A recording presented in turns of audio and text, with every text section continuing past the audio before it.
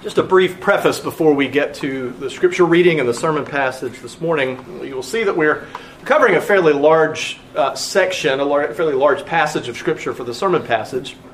I debated even up to the printing of the bulletin on Friday whether or not to try to take this passage as a whole, and decided to do so because I think it's best, in light of the contents of chapter 13 of 2 Samuel, to rip the Band-Aid off and get this over with.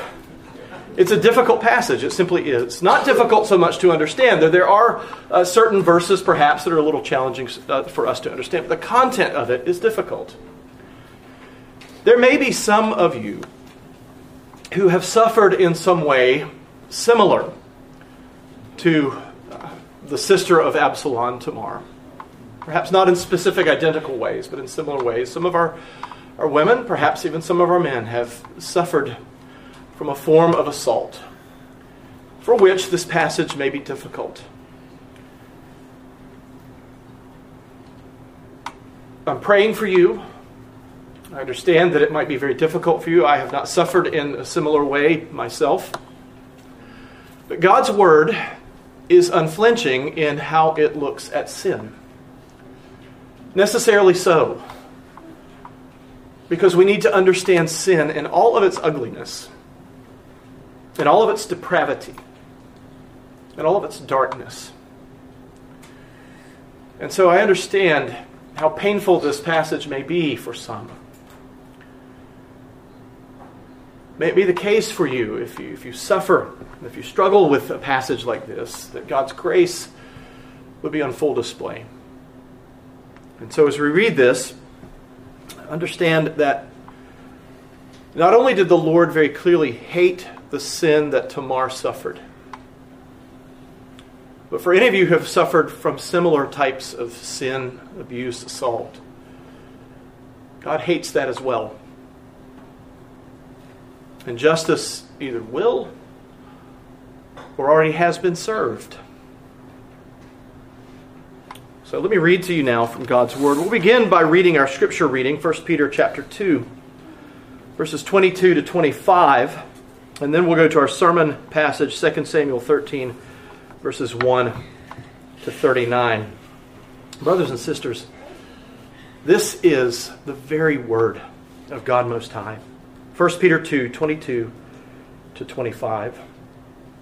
Speaking of the Lord Jesus Christ, Peter writes, "He committed no sin, neither was deceit found in his mouth.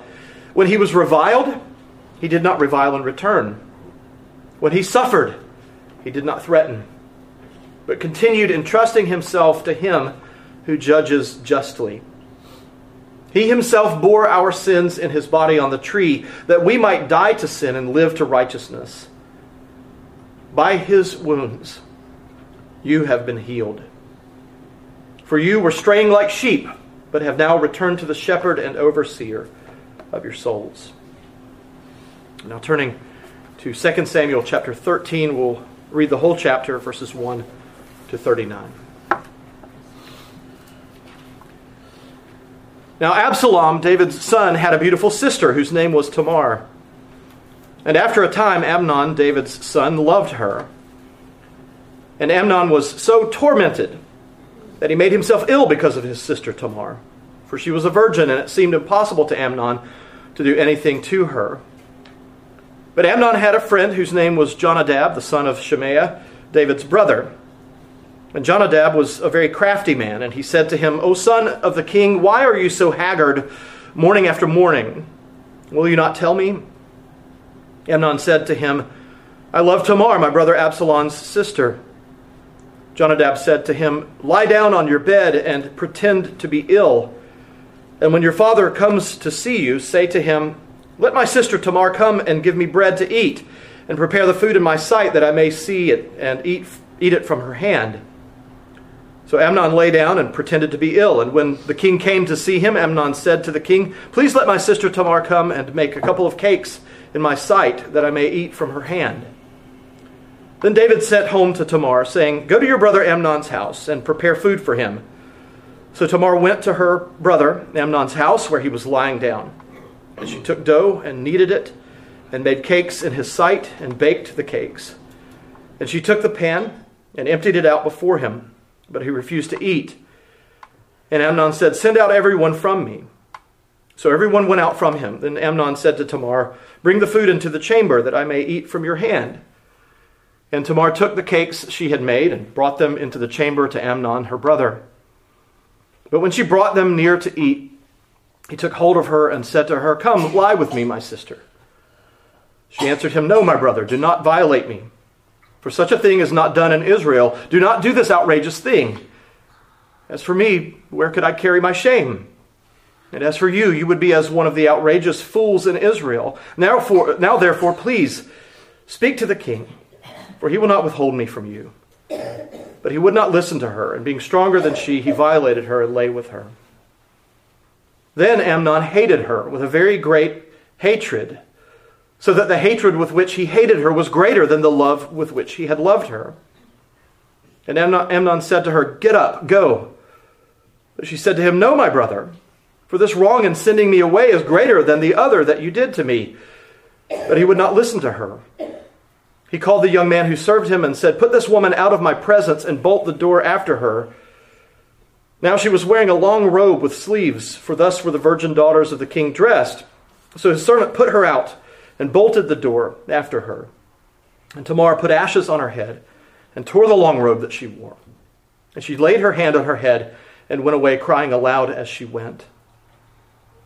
And her brother Absalom said to her, "Has Amnon your brother been with you? Now hold your peace, my sister. He is your brother. Do not take this to heart." So Tamar lived a desolate woman in her brother Absalom's house. When King David heard all of these things, he was very angry. But Absalom spoke to Amnon, neither good nor bad, for Absalom hated Amnon because he had violated his sister Tamar. After 2 full years, Absalom had sheep shearers at Baal-hazor, which is near Ephraim. And Absalom invited the king's sons. And Absalom came to the king and said, "Behold, your servant has sheep shearers. Please let the king and his servants go with your servant." But the king said to Absalom, "No, my son, let us not all go, lest we be burdensome to you." He pressed him, but he would not go, but gave him his blessing. Then Absalom said, "If not, please let my brother Amnon go with us." And the king said to him, "Why should he go with you?" But Absalom pressed him until he let Amnon and all the king's sons go with him. Then Absalom commanded his servants, "Mark when Amnon's heart is merry with wine, and when I say to you, 'Strike Amnon,' then kill him. Do not fear. Have I not commanded you? Be courageous and be valiant." So the servants of Absalom did to Amnon as Absalom had commanded. Then all the king's sons arose, and each mounted his mule and fled. While they were on the way, news came to David, "Absalom has struck down all the king's sons, and not one of them is left." Then the king arose and tore his garments and lay on the earth, and all his servants who were standing by tore their garments. But Jonadab, the son of Shemaiah, David's brother, said, "Let not my lord suppose that they have killed all the young men, the king's sons, for Amnon alone is dead. For by the command of Absalom, this has been determined from the day he violated his sister Tamar. Now, therefore, let not my lord, the king, so take it to heart as to suppose that all the king's sons are dead, for Amnon alone is dead." But Absalom fled. And the young man who kept the watch lifted up his eyes and looked, and behold, many people were coming from the road behind him by the side of the mountain. And Jonadab said to the king, "Behold, the king's sons have come, as your servant said, so it has come about." And as soon as he had finished speaking, behold, the king's sons came and lifted up their voice and wept. And the king also and all his servants wept very bitterly. But Absalom fled and went to Talmai, the son of Amminahud, king of Geshur. And David mourned for his son day after day. So Absalom fled and went to Geshur, and was there 3 years. And the spirit of the king longed to go out to Absalom, because he was comforted about Amnon, since he was dead. Thus ends the reading of God's holy word. Let's pray. Our gracious God, Heavenly Father, we may feel like not wanting this passage to be in your word. But Lord, you are a God who does not cover up the warts of your people. It's important for us to read these difficult parts of the history of King David and his children. It's important because it shows us that they are not so different than we. We tend, Lord, to hold up as heroes of the faith David and various of his sons. And in so doing, Lord, well, certainly David was exemplary in many, many ways. In so doing, and so holding him up, we often fail to see or refuse to see the ugliness that was present in his life, but also in his family. The disarray that he brought to his family because of his sin. Lord, we pray that you would help us to be as honest when we look at our own sin as you are in showing to us the sins of your people of old. We pray, Lord, that you would teach us to hate our own sin as much as you hate it. We pray that you would cause us, Lord, to understand your word, this portion of it today. And so we pray that your Spirit would teach us. We pray that he would lead us. We pray that he would cause us to worship you, even as your word is preached. And we pray this in Christ's name. Amen. Now you probably remember it really was only about a chapter ago, and yet it seems an age ago, that in 2 Samuel chapter 12, verse 10, the prophet Nathan told David, after he had confronted David with his sin that David had committed against Bathsheba and against the Lord, and David had confessed, the prophet Nathan said this, "Now therefore the sword shall never depart from your house, because you have despised me, and have taken the wife of Uriah the Hittite to be your wife." Now, there was a brief period of tranquility that David and Bathsheba enjoyed after David's confession of sin, after his humbling of himself. And we have to say that this was Spirit-wrought humbling that came about. And so they enjoyed a period of tranquility during which Solomon, David and Bathsheba's second son, was born. But following that, David's house began to experience this prophecy of Nathan in 2 Samuel 12:10 in a deeply profound, painful way. In this chapter, David's proverbial chickens were beginning to come home to roost. And not just stemming from the events of the immediately preceding passages. It's not evident from Scripture how widely David's sins and crimes had become known in Israel, but his children had to have known about them, at least in part. They had to have been aware of at least some of the things that David had done, some of the sins and the crimes that David had committed. And because of this, there is no doubt that the children's respect for their father had been diminished. And likely this was the case more broadly within David's family, as we'll see when we consider David's nephew, Jonadab. David had brothers. David had elder brothers and who he had kind of shown up when he was much younger, being willing to go and fight against Goliath. And now they were all part of the royal family, the royal entourage. And so what we get, beginning in chapter 13, going through chapter 18, is a detailed picture of a fully dysfunctional family. But it is a dysfunction which began well before the incident that's described in chapter 13. Now, one thing to make note of here is that Absalom's murder of Amnon appears to be more of a culmination of a bitter rivalry between the two half-brothers than it is an avenging of the rape of Amnon's full sister, Tamar. Now, it is true that Absalom is said by Jonadab to have avenged the rape of his sister in killing, or having his brother Amnon killed. It's true that in chapter 14, Absalom will name his daughter Tamar after his sister, whom he loved. And yet there seems to be a rivalry that's already present between these two half-brothers, these two sons of David. I say this because Absalom's reaction when Tamar comes home after the incident with Amnon is completely devoid of compassion. Perhaps he's trying to play the incident down. It doesn't seem like he's angered at all by what he perceives to have happened between them. He asks, "Has Amnon your brother been with you? Now hold your peace, my sister. He's your brother. Do not take this to heart." It seems as if the rape of his sister provides the pretext for Absalom to do something he's been wanting to do for a long time.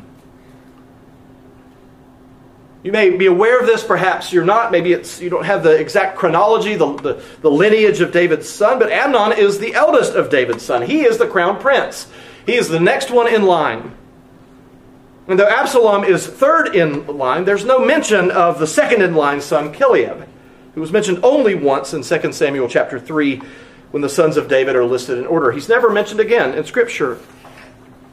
This may mean that Chileab had died by the time of the events in chapter 13 or was otherwise deposed in some way, which placed Absalom as second in line to Amnon. If that's the case, he would therefore benefit, to his way of thinking, if Amnon was taken out.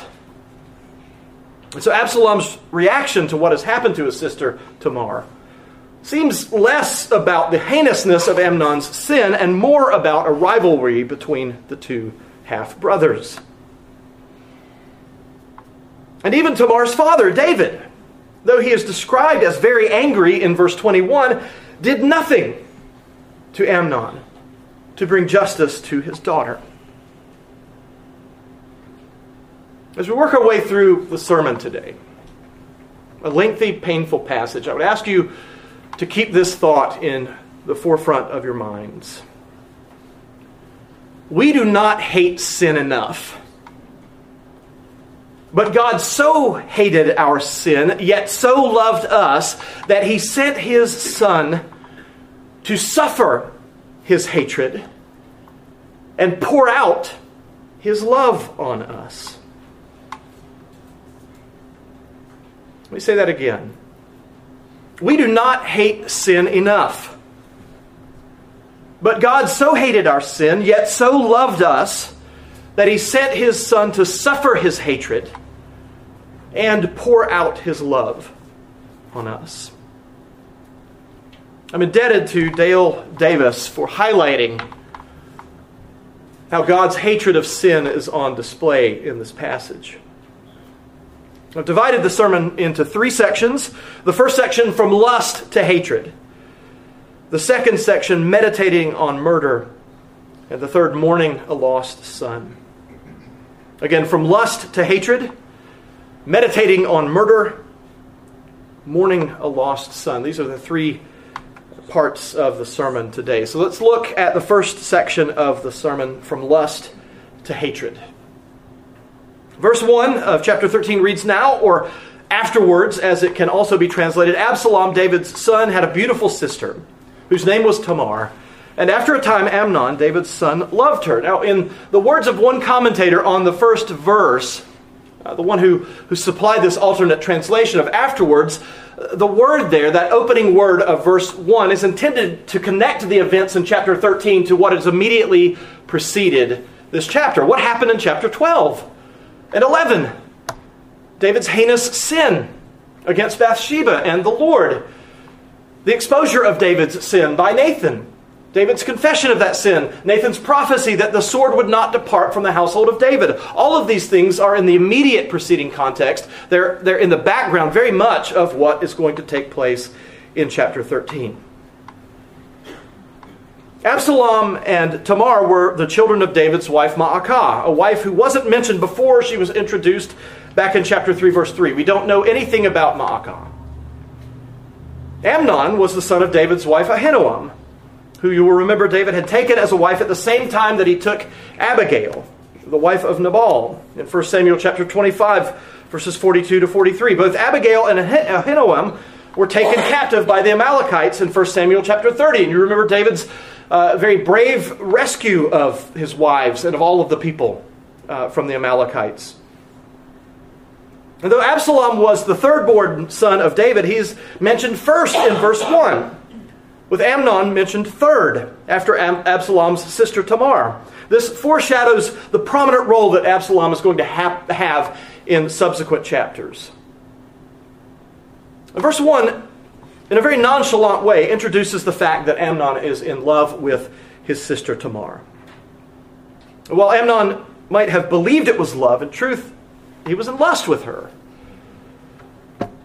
This is a confusion that many an adolescent boy has suffered from throughout time.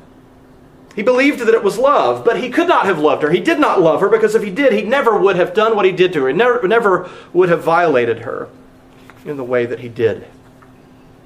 Verse 2 says that he was so tormented by his lust for Tamar that he made himself ill. There's no reason to doubt that he was sincerely ill.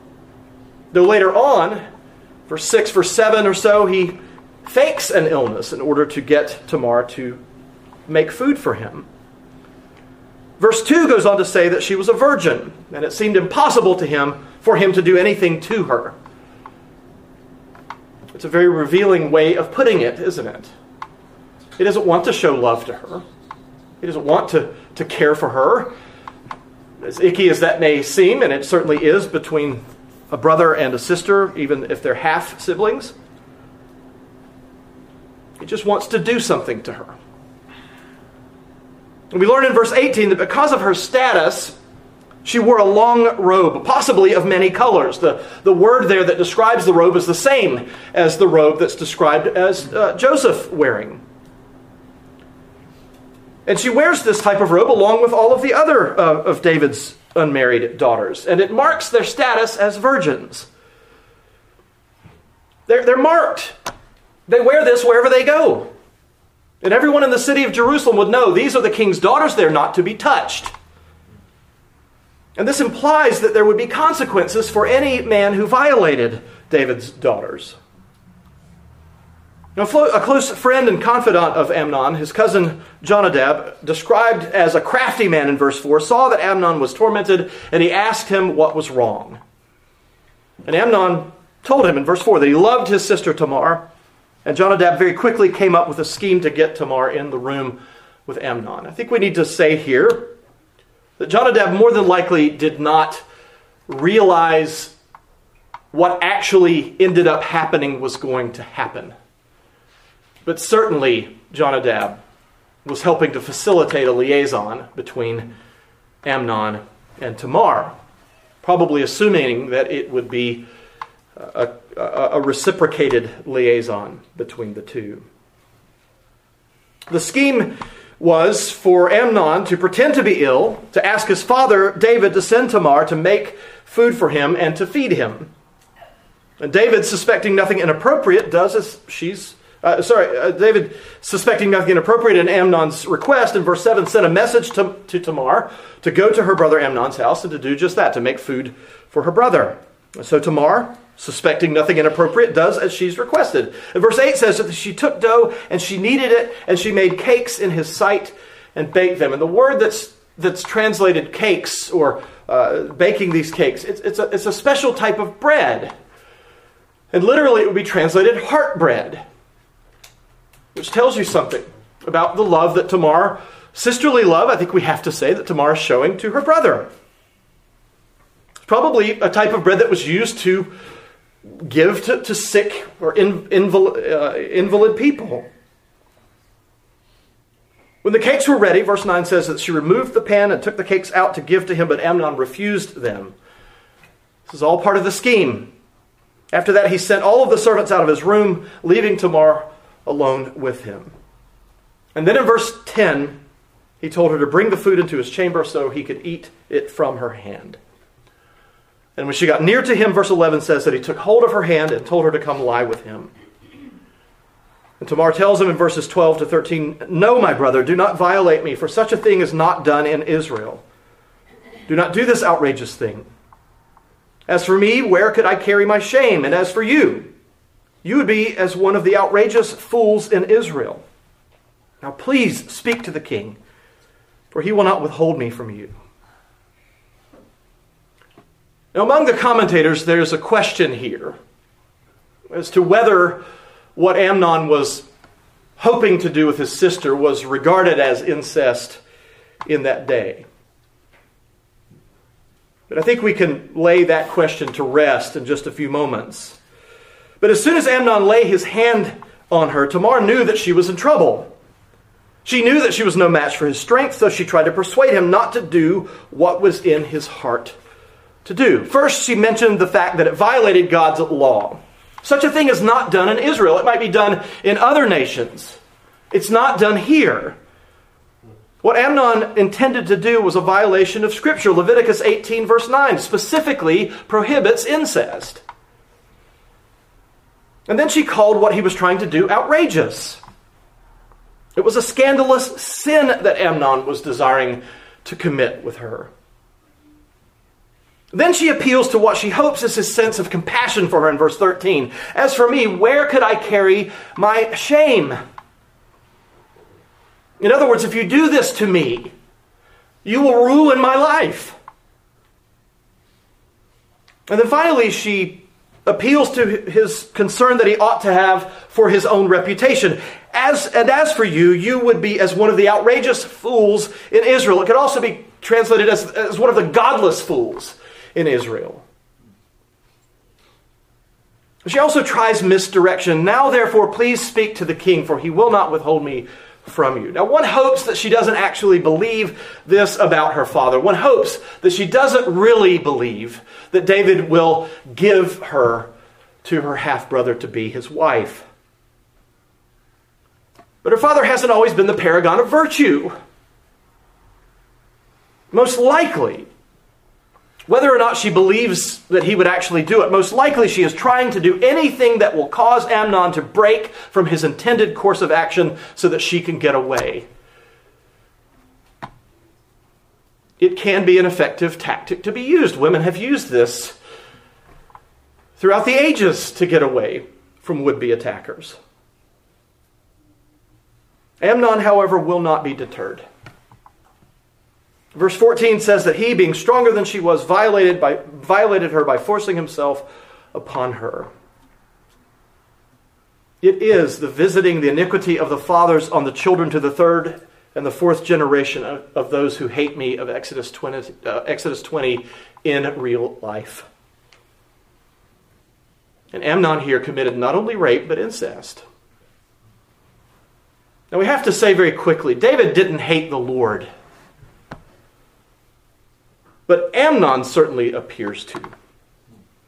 There's no record of repentance on his part, no sign of remorse. We can positively say that David's acts of great sin began a legacy that continued on in his sons. Now it may be that David's past sins in some ways left him feeling powerless to do anything when he saw similar sins in his sons. To speak up, to condemn, might leave him open to accusations of hypocrisy. Such is the reverberating effect of sin in our lives. Fathers and mothers, we ought to be especially on our guard about sinning, because it makes it that much more difficult to correct our children when we see them committing the same kinds of sins in their own lives.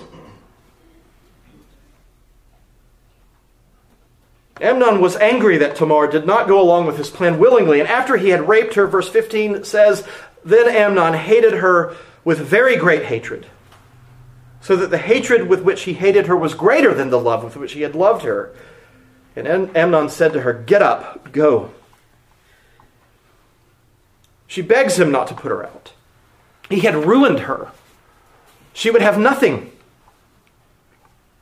She knew that what he had done would make her life even more difficult. And so she says in verse 16, no, my brother, for this wrong in sending me away is greater than the other that you did to me. But Amnon would not listen. Verse 17 says that he called his servant and told him to put her out of his presence and lock the door. The verse literally says, put this out of my presence. It's almost like he's saying, get this thing away from me. He will not refer to her as a human being. He won't use her name. He won't even use a pronoun to refer to her. He had dehumanized her by his violation of her, and he was continuing to treat her that way.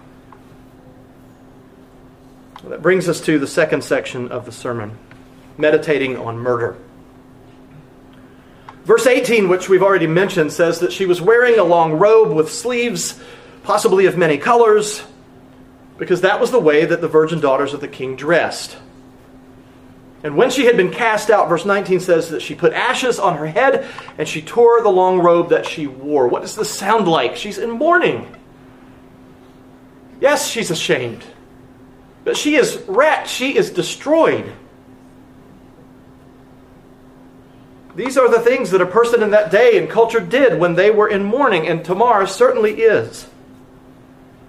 Verse 19 continues, and she laid her hand on her head and went away, crying aloud as she went. She was so distraught, she wasn't even trying to hide what had happened to her. She goes back home where her brother Absalom is, and he asks, has Amnon, your brother, been with you? Now hold your peace, my sister. He's your brother. Do not take this to heart. Absalom would have known that Tamar, his sister, was going to Amnon's house. He probably easily would have been aware of that. And Absalom can tell he could just tell. There's no escaping it. He knows what has happened. He knows what Amnon has done to her. But verse 20 ends by saying, so Tamar lived, a desolate woman, in her brother Absalom's house. Now Joyce Baldwin, in her commentary on 2 Samuel, she writes, speaking of Tamar, she took shelter in Absalom's house, a desolate woman, isolated from society, disqualified through no fault of her own from marriage. Now, as important as marriage, it really does continue to be important in our day, though it is neglected, it is denigrated, it is derided by many. It's still an important institution in our day. But as important as it is for us, it was far more important for a woman in that day. And of course, what do kings do with their daughters? They marry them off to princes of other lands, establishing alliances, allegiances between other countries. None of this can happen for Tamar. She has no hope, no prospects. And after chapter 13 of 2 Samuel, she will never be mentioned by name again in Scripture. Only being referenced when we get the name of Absalom's daughter, whom he names after her. Verse 22 says, but Absalom spoke to Amnon neither good nor bad, for Absalom hated Amnon because he had violated his sister Tamar. Absalom refused to have anything further to do with his half-brother Amnon. He would not speak to him. He would not sit with him. He would not do anything with him. Though many other male creatures have multiple mates throughout their lifetimes, the norm for all of human history is for one man to be the husband of one wife and for one woman to be the wife of one husband. Of course, there are exceptions. We understand that. If the spouse of one spouse is deceased, the other spouse who lives is free to remarry. There are specific instances given in Scripture, specific circumstances for why biblical divorce frees the innocent party to be able to marry again. But the norm is one man with one wife with one man. There are some outliers, of course, but this is the norm for good reason, and we're seeing that in our passage today. A non-Christian evolutionary biologist writes this: considering all human societies for which we have reliable records, a monogamous partnership is the typical form of mating arrangement. The best way for humans to maximize the survival of their offspring is for both parents to stay home, that is, to work as a team, as opposed to the man always searching for his next mate. If by God's common grace an evolutionary biologist can deduce this, then David certainly should have known better. He had God's law. He knew that his marrying multiple wives was specifically prohibited by Scripture. And so if he had obeyed God's command by not taking many wives for himself, this never would have happened. It never would have happened. But now, Absalom hates Amnon just as much as Amnon hated Tamar. And verse 23 says, after 2 full years of Absalom after 2 full years, Absalom had sheep shears at Baal Hazor, which is near Ephraim. And Absalom invited all the king's sons. For 2 years, Absalom had been plotting the murder of his half-brother Amnon. His plan is beginning to come to fruition. After 2 years, he went to the king. He asked his father David if he and his servants would go with him to shear the sheep, but David declined in verse 25, even though Absalom pressed him to go.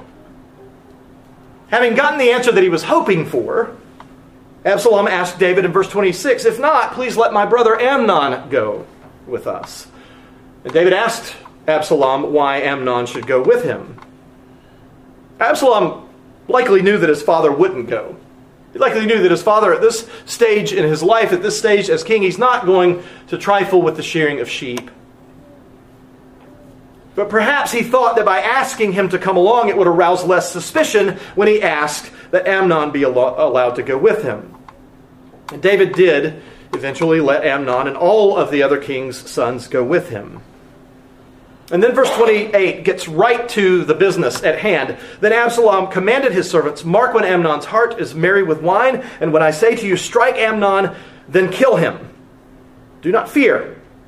Have I not commanded you, be courageous and be valiant?" It's like he's commanding his troops before they're about to go into battle.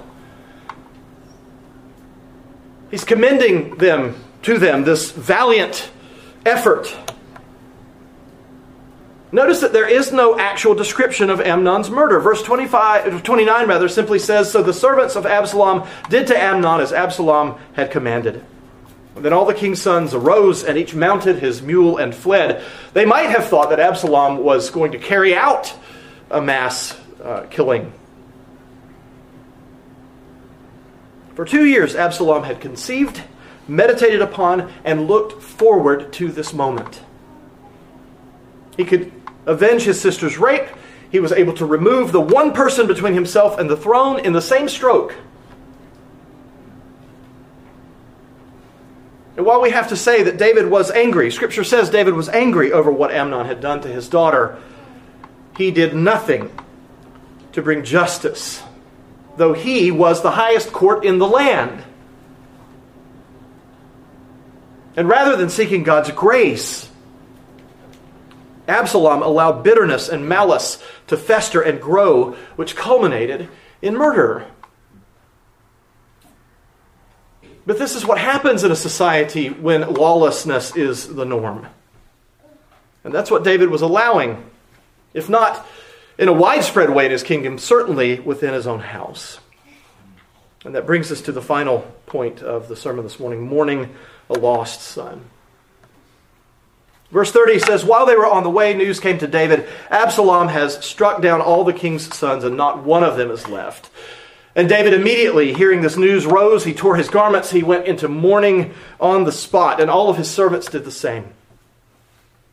But Jonadab, his nephew and Amnon's former counselor in matters relating to Tamar, said to him, beginning in verse 32, 'Let not my lord suppose that they have killed all the young men, the king's sons, for Amnon alone is dead.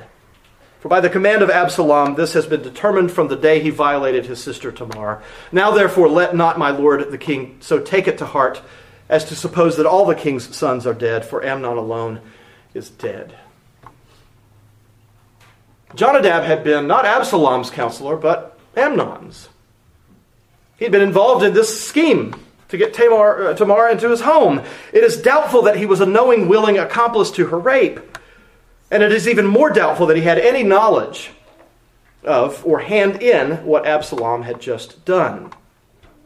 Rather, he knows very well what a man in Absalom's position is capable of doing. But also, he knows that Absalom wouldn't take the lives of all of his brothers for what Amnon did to his sister. These other brothers are younger. They're not a threat to Absalom's goal of becoming king. Verse 34 says that Absalom fled after the murder of his brother. Verse 37 says that he went to Talmai, the son of Ammihud, the king of Geshur, who was his grandfather on his mother's side. And verse 38 says that he stayed there in exile for 3 years. Absalom fled to the north, to Geshur. It's a region between Israel and Syria.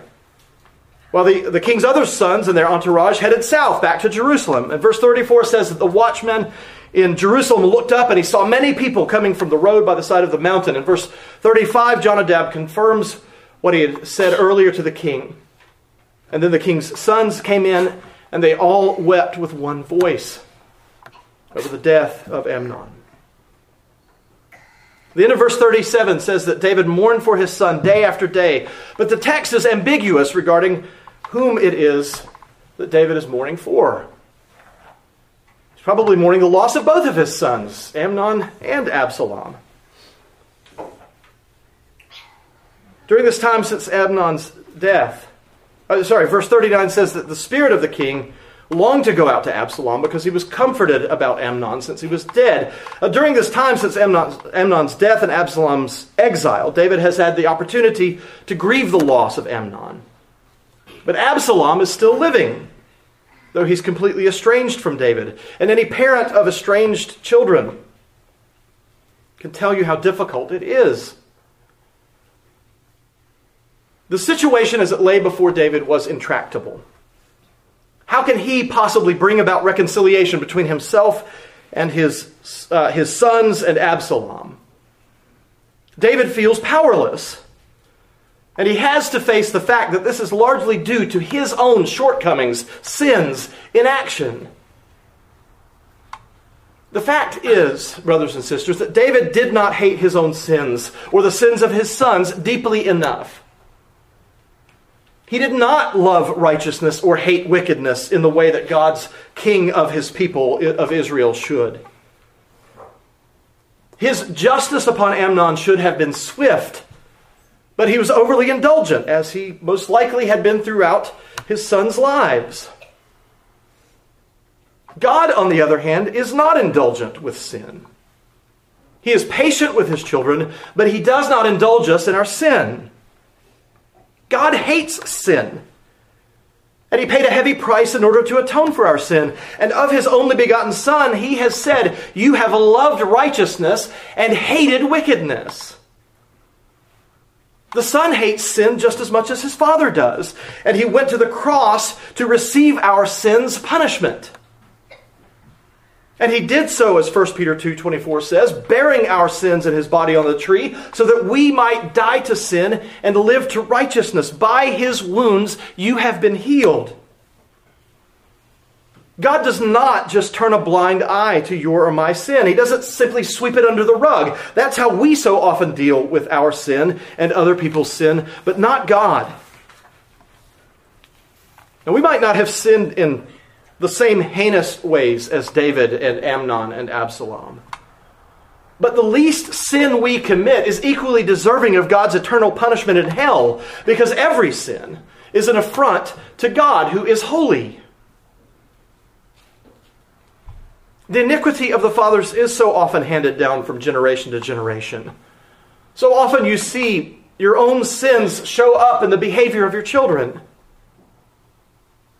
But in the Godhead, the Son is an equal partaker of righteousness with the Father. He and the Father, along with the Spirit, have one will and are equal in power and glory. The Son did not go to the cross against his will, subordinating himself to the will of the Father. The Son, the Spirit, and the Father are so equal in will that the will for the Son to go to the cross originated with all three persons.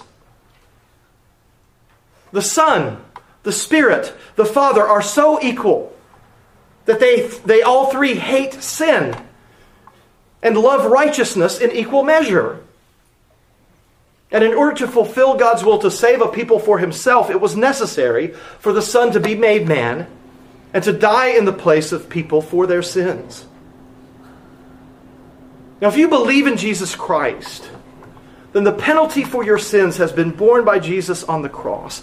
Justice has already been served. You will not suffer punishment on an eternal scale for your sins. But if you do not believe in Jesus Christ, then consider the awful toll that sin takes on people, on families, but also on Jesus himself. And then realize that for you, the true punishment for your sins is yet to come. It has not been borne by another. If you don't believe, then you will suffer the pains and the penalty of your sin in hell forever.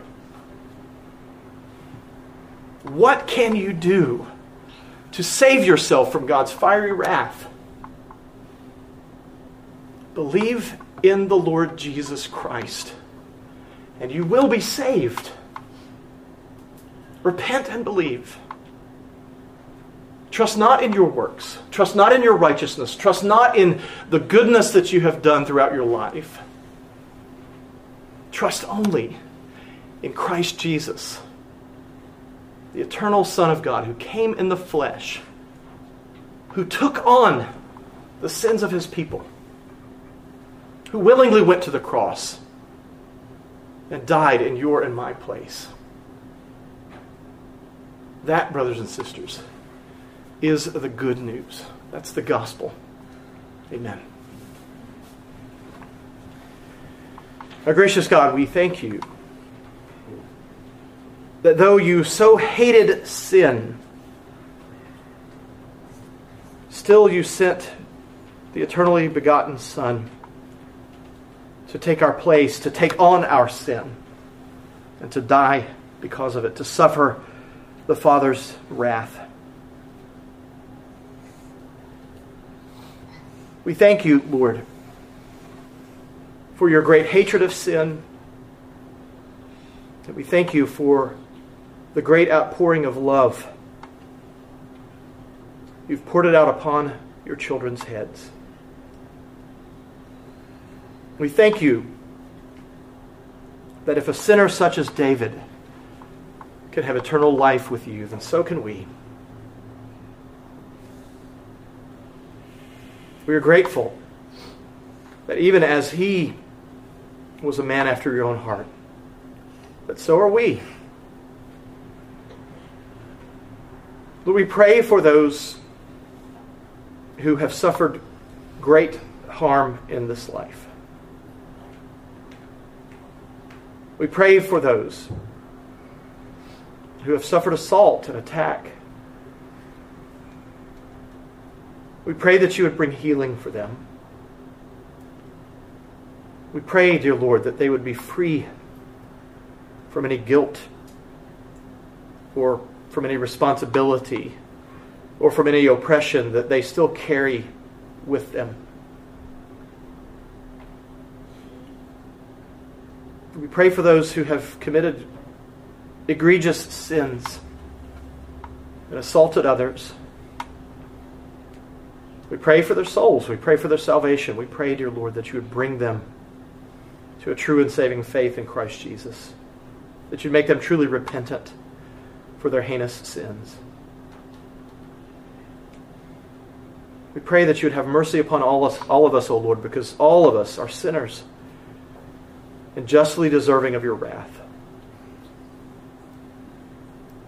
And we thank you that Jesus Christ, the Son of David, but the Son who was greater than David, that he did all things perfectly, and that in the cross, both your justice but also your great mercy and grace are on full display. And we pray this all in Christ's holy name.